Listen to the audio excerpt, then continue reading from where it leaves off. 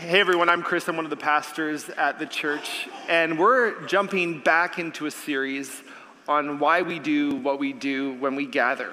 And so we looked at week 1, why we gather. We looked at why we sing together. We looked at why we read and teach from the Bible. And today we're talking about why we invite people to give on a Sunday morning. You just heard Jason do it. And let me tell you my story.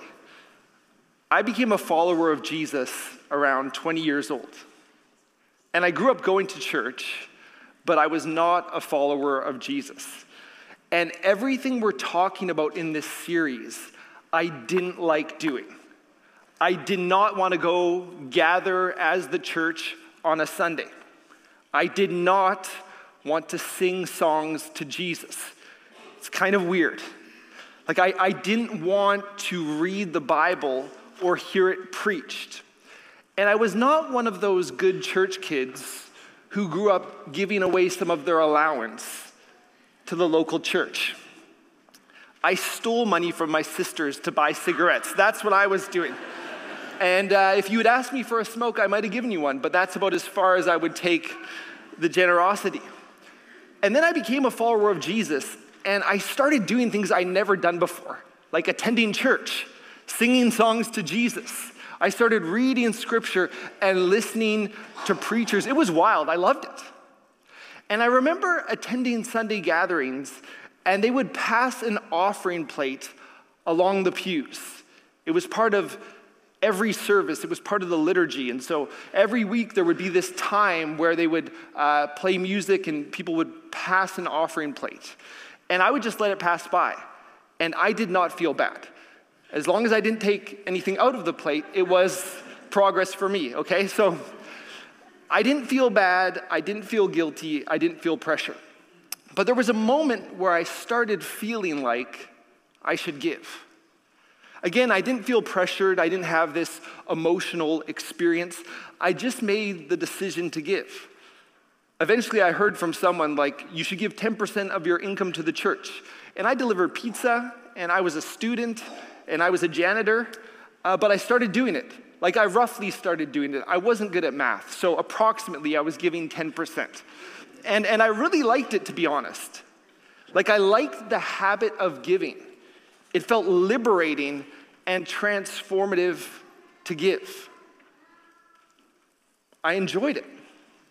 And now that I have my own family, we kind of view 10% as the floor, not the ceiling, and we try to grow in generosity every year. But when it comes to giving, there was 2 things I learned early on, and see if this resonates with you. One, generosity is bigger than money.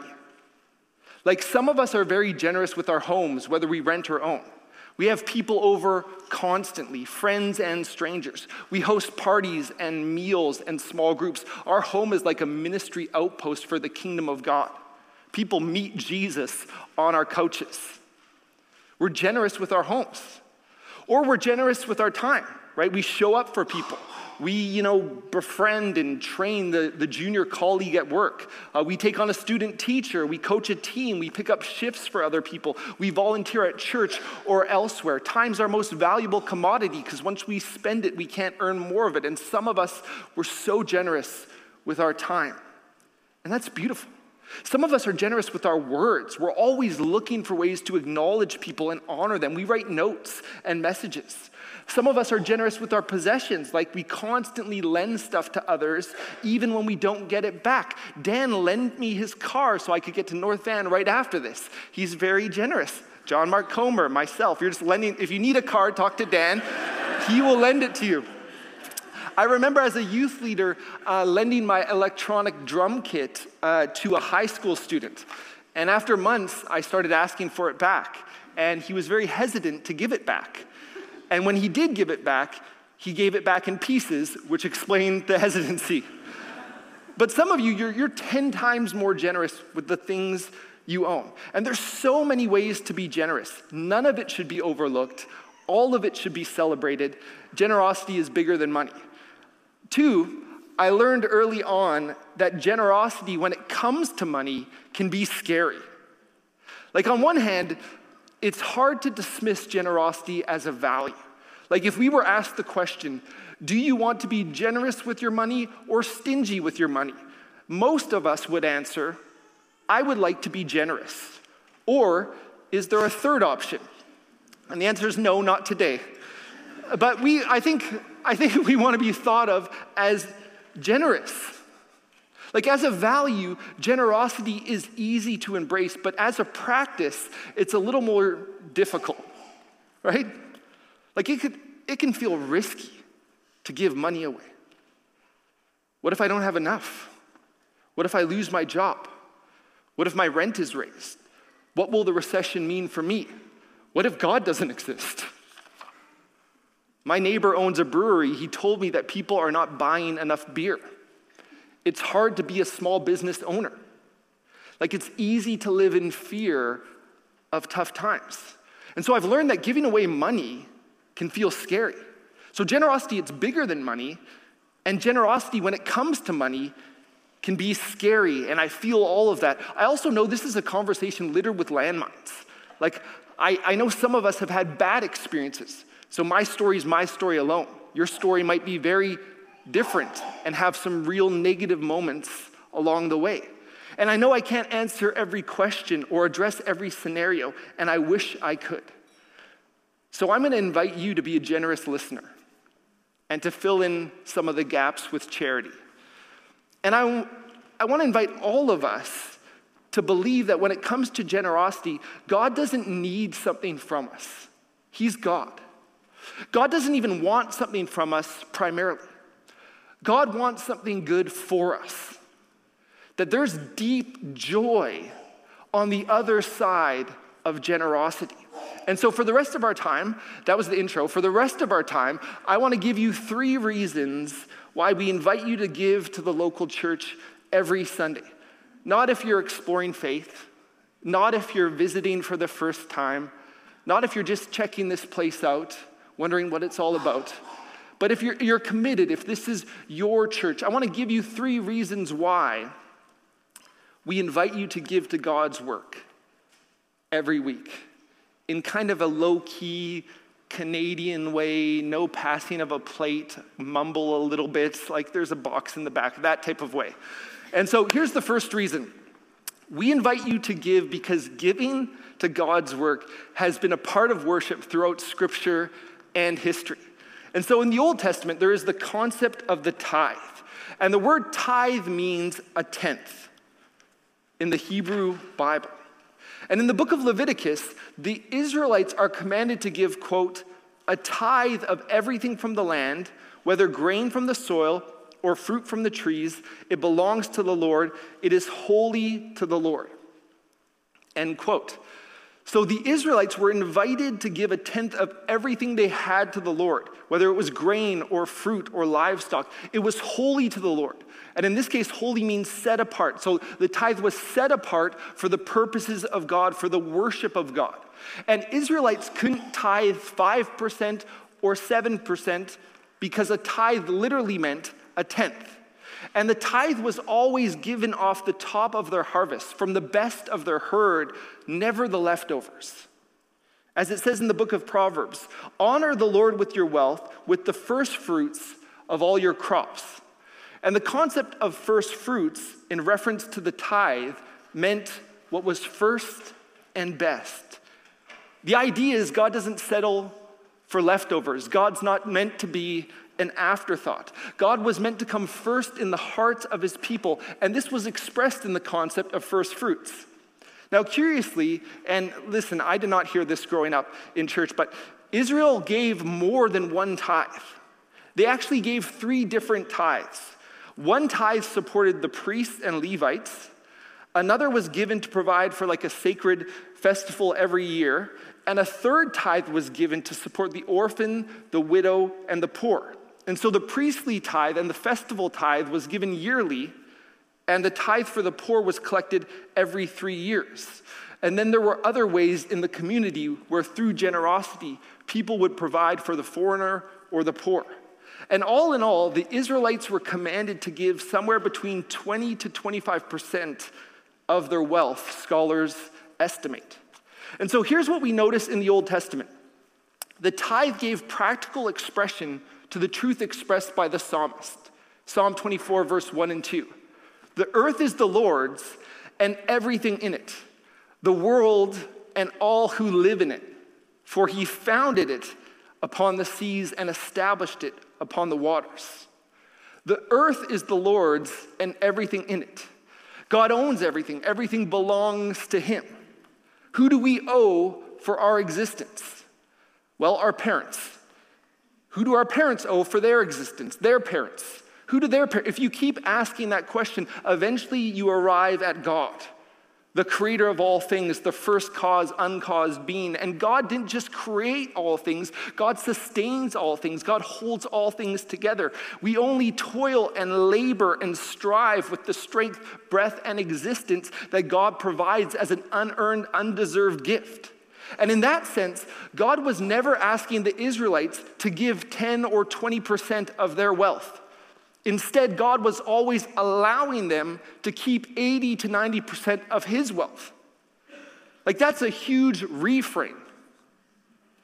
Israel had never been owners. They had always been stewards. The question was never, what should we do with our wealth? It was instead, how should we best steward God's wealth? And this lesson was reinforced year after year, generation after generation, through the command of the tithe. I remember when my children were young, we used to go to Superstore. And at Superstore, they give out free cookies to the kids. Not to the adults, which I believe is called ageism. But I asked, and they never would give it to me. I would give the cookies to my kids, and the kids can't get the cookie unless there's an adult with them. Keep that in mind. And so I would give the cookies to the kids, and I would ask them for a bite. And sometimes my children, my flesh and blood, in my own image and likeness, would say, "No, it's my cookie." And sometimes they say that even when I buy them the cookie in front of them. And I would have to explain to them that they would not be alive without me. And the appropriate, reasonable response or expression of gratitude would be to give me a bite. And then to think, how generous, Dad, that you keep us alive. And I was teaching them the logic of the tithe. And in fact, to this day, they still buy me presents with the money I give them. And I don't resent it. It pleases my heart that they thought of me. And it reminds me that all of our serving and giving is like that. Giving back to God what already belongs to him. Listen to King David in the book 1 Chronicles chapter 29. I love this prayer, and think of the spirit of this expression. He says, "Who am I and who are my people that we should be able to give as generously as this?" Think about how different that is than the spirit that says, "Who are you to ask me to give?" He goes, "Who am I? Who are my people that we should be able to give as generously as this? Everything comes from you, and we have given you only what comes from your hand. And now I have seen with joy how willingly your people who are here have given to you, O Lord, the God of our fathers. Keep this desire in the hearts of your people forever, and keep their hearts loyal to you." It's beautiful. We're only giving back to you what you've given to us. Who am I that I'd be able to give so generously? Keep the desire for generosity always in the hearts of your people. And the tithe ingrained in God's people a posture of generosity toward the work of God in the tabernacle, the priesthood, the temple, as well as toward those who were poor and disadvantaged, like the orphan and widow in that day. That was the Old Testament concept of the tithe. Now, followers of Jesus are under the new covenant instituted through the death and resurrection of Jesus. And tithing's never really mentioned when believers are urged to give in the New Testament. Jesus mentions tithing once in a debate with the Pharisees, but that's all. The Apostle Paul mentions giving many times in his letters. There was a scenario where there was a famine in Jerusalem. A lot of God's people were in need, and so there was a collection that Paul was in charge of gathering, and so a lot of his letters are referencing that. But he doesn't mention the tithe when he's urging believers to give. And Christians debate this, but it's likely because the tithe was tied to the Old Testament law, the priesthood, and the land. And the law is fulfilled by Jesus. And the temple is a people filled with the Holy Spirit now, not a building. And the priesthood includes all believers now, not one tribe out of 12. And the land drops off the radar because it was a foreshadow of the new heavens and new earth. And God's people are from every tribe, tongue, and nation now. And so it kind of drops off. But what we do see in the New Testament is that followers of Jesus are urged to be radically generous people.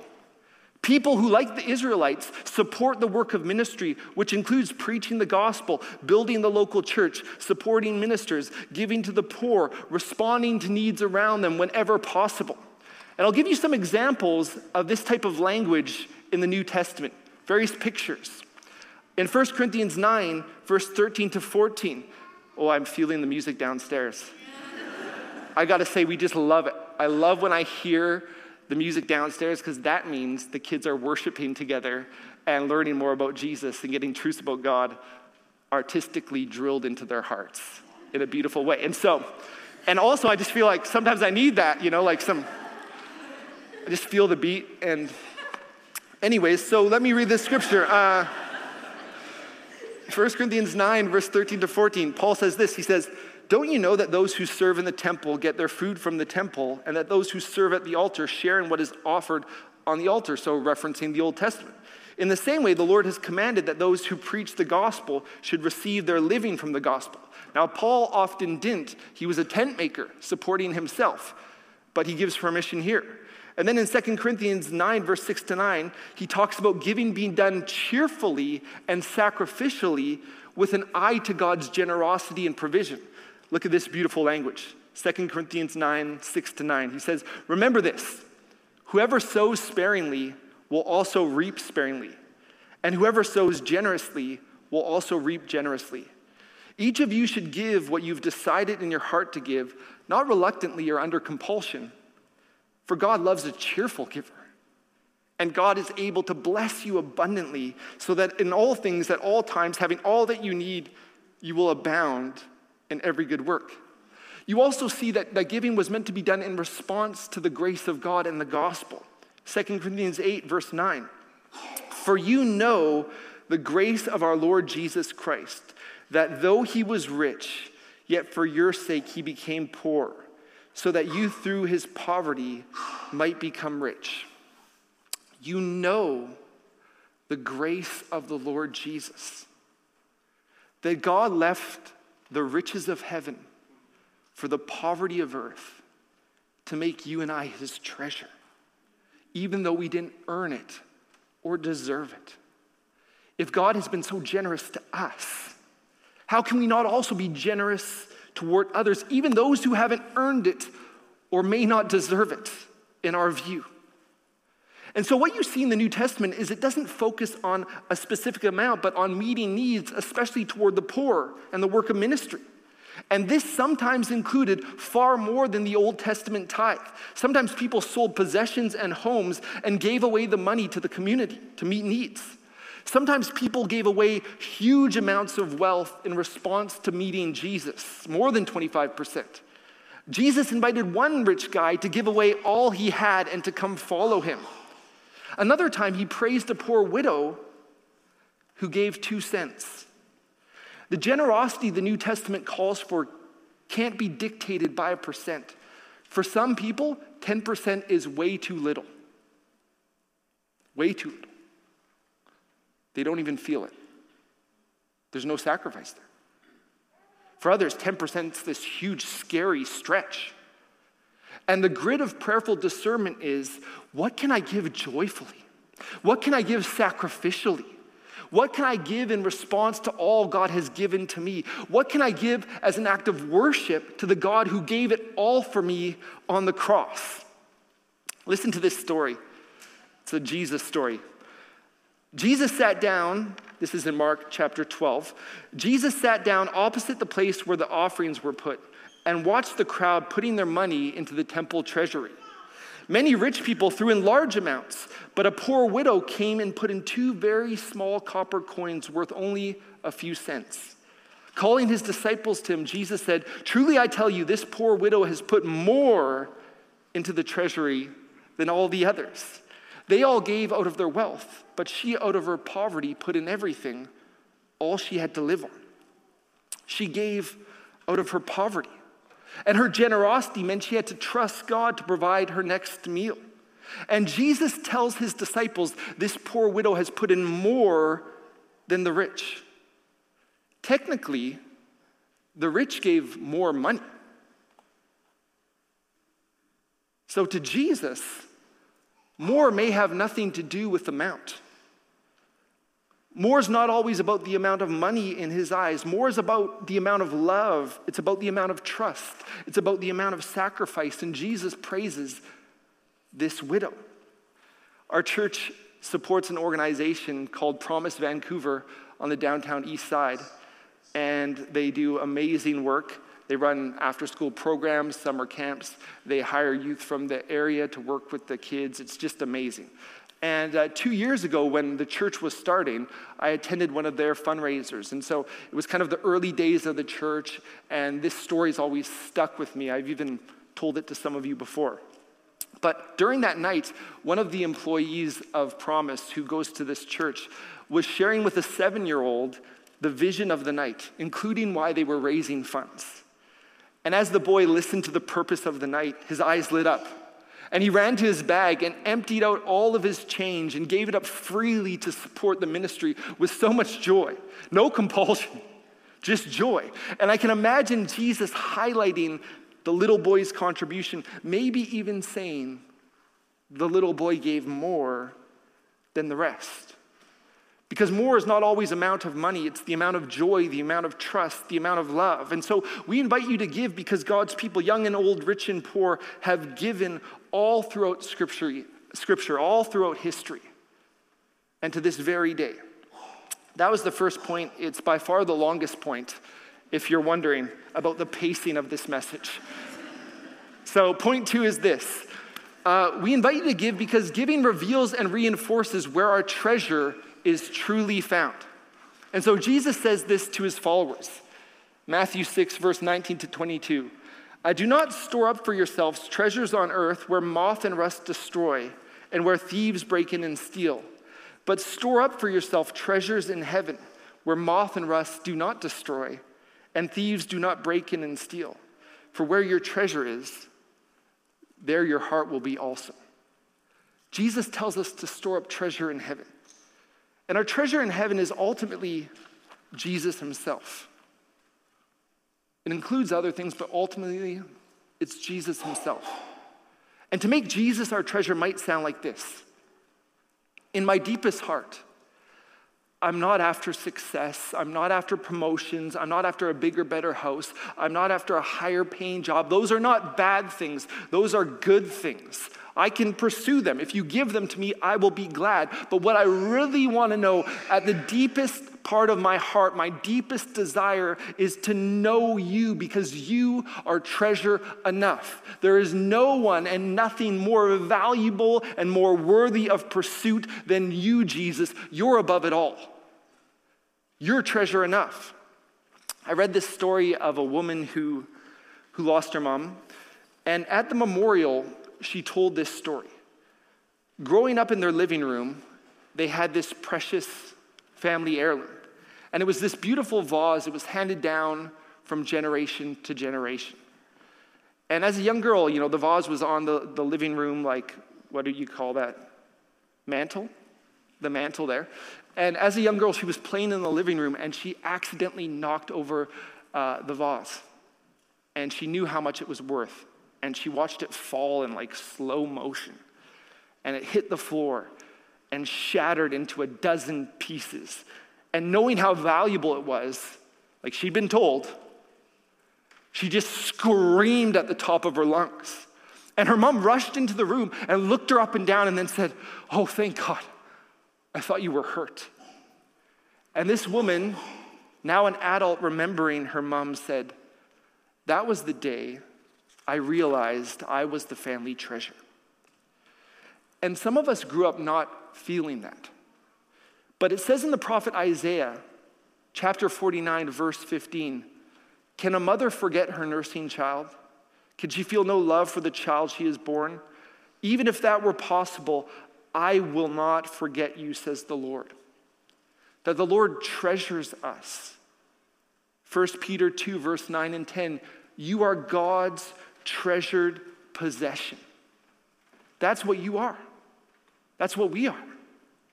And we make Jesus our treasure because he first made us his. And nothing can separate us from his love. It's lasting. We're secure. But treasure on earth, it's so vulnerable and transient. It can be gone in a moment. It doesn't last. And that vulnerability can give birth to fear and anxiety. What if I lose this? I'll lose my reason for being. It can feed into this closed-fisted approach to life. I can't lose this. If I lose this, it's my reason for being. What will life have left for me? It's insecure, it's vulnerable, it doesn't last. Treasure in heaven does. And where our treasure is, our heart will be also. And I really believe that when we invest in God's kingdom through missions, or a local church, or a ministry that serves and empowers the poor, or liberates trafficked people, or confronts other forms of sexual violence and oppression, the more our heart is invested in things that matter to the heart of Jesus. Right? Our heart follows our money all the time. If you bet on the NBA Finals game coming up this afternoon, which you shouldn't, but if you did, you would be more invested in the outcome, and so would your emotions and your attention. And the more we invest in things that reflect the heart of Jesus, the more our lives will naturally begin to reflect the character of Jesus. And giving to mission, giving to the local church, giving to God's kingdom, it puts our treasure in the right place. And this is a bit of a parenthesis, but it's understandable to think that, hey, if I give to the local church, then I won't give outside of the local church. And what about the need for clean drinking water or preventing human trafficking? What about disaster relief?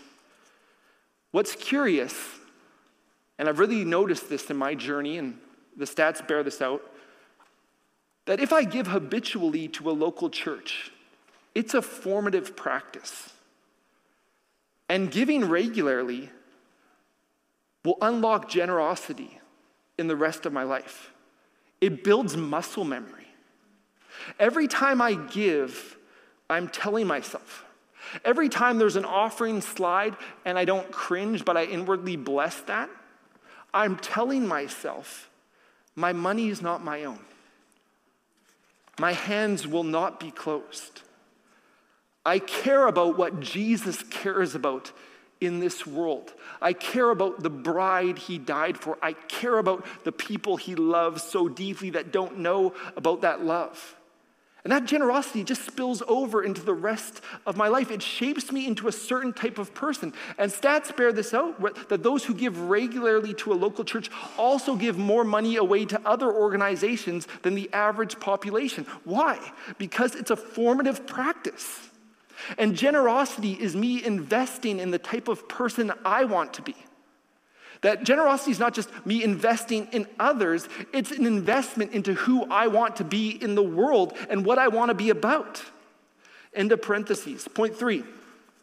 We invite you to give because habitual giving is good for us.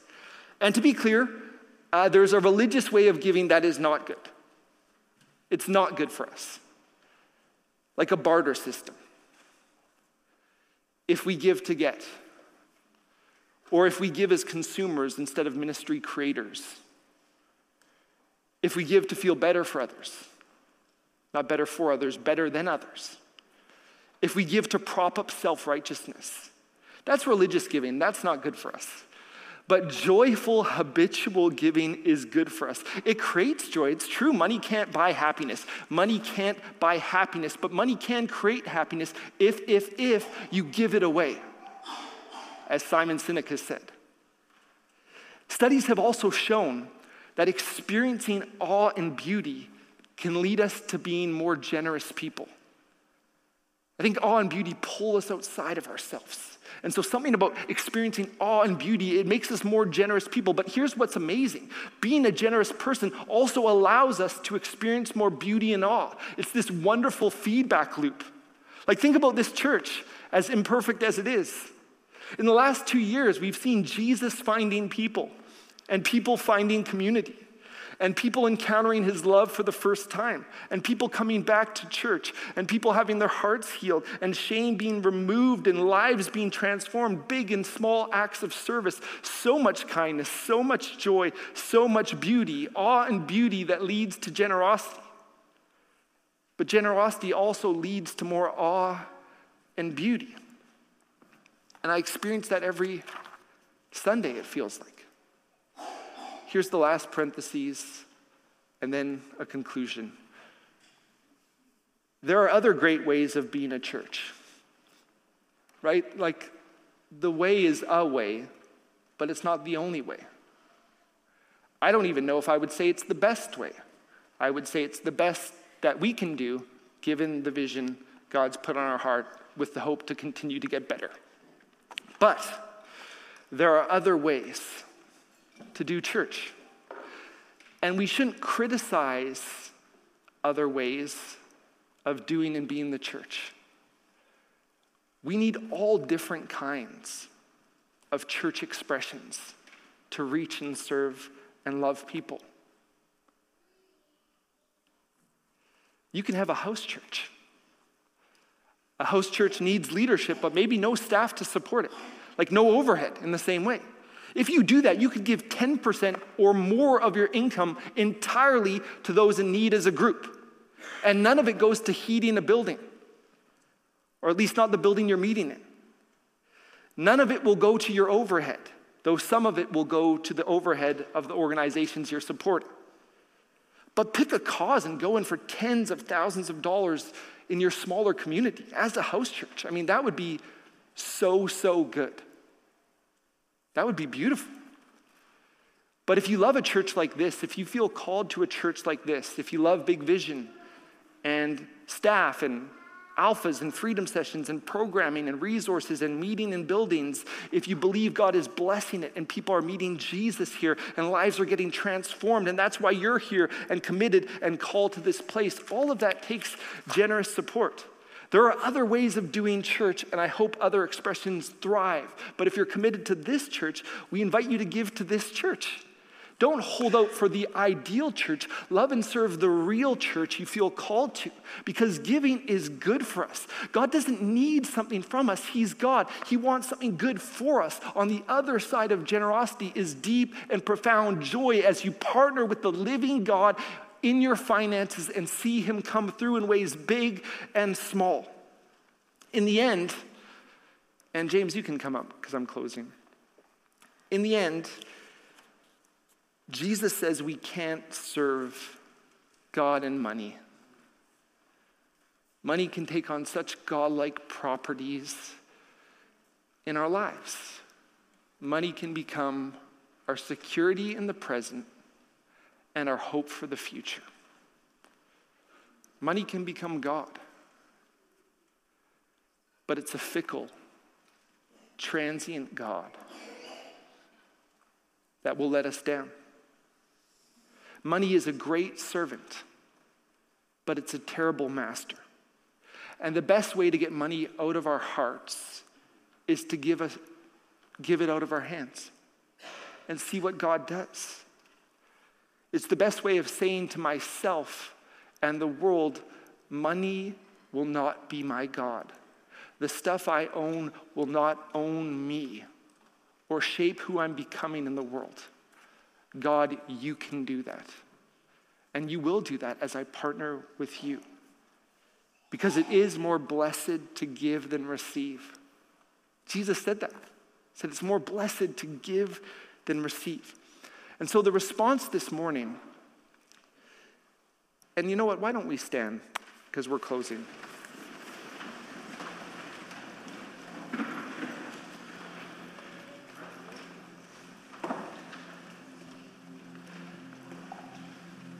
The response to this morning is not to open your checkbook, if anyone anywhere has one of those. It's not to sign up for online giving. Here's what I would love us to do. I want us to do something embodied, like bodily. I'd invite us to kind of close our hands in a fist. If we're all doing it, it's not very awkward. You can do it down, hands by your side. I just want you to feel the tension in your hands and feel the fact that, oh man, I should trim my nails, like that kind of tension. And this is how we often feel. I mean, this is what fear does. This is what greed does.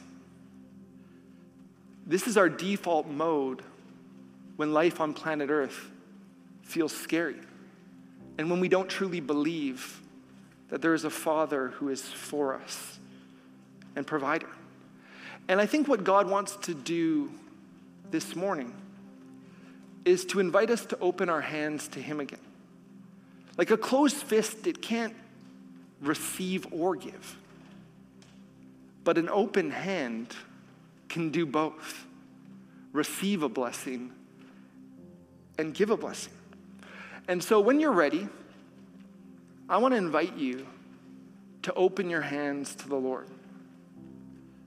And when you open your hands to the Lord, you're just inviting him afresh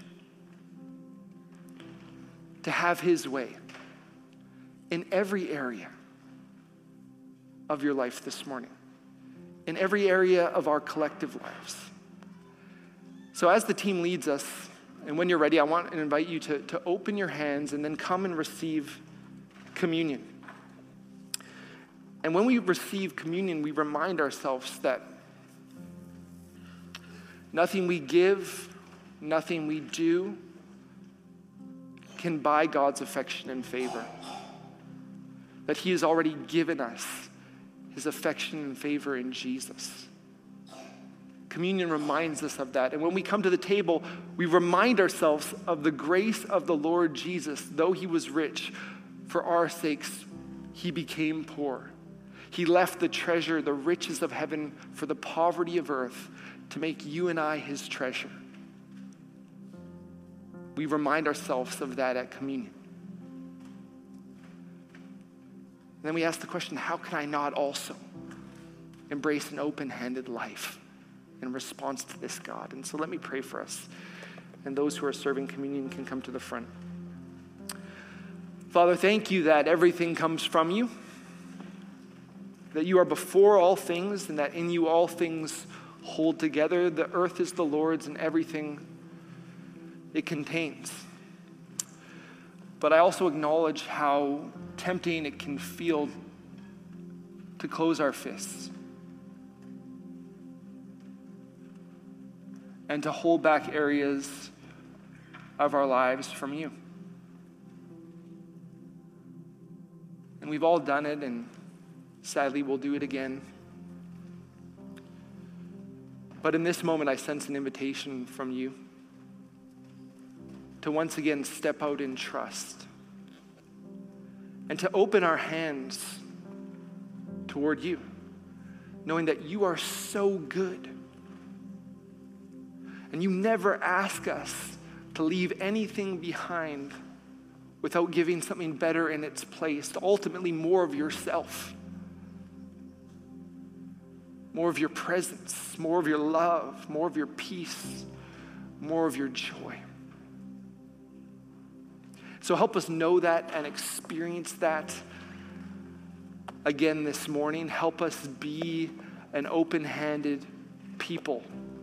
Help us be a generous people in every aspect and nuance of that word. And I pray that in the mighty, awesome name of Jesus.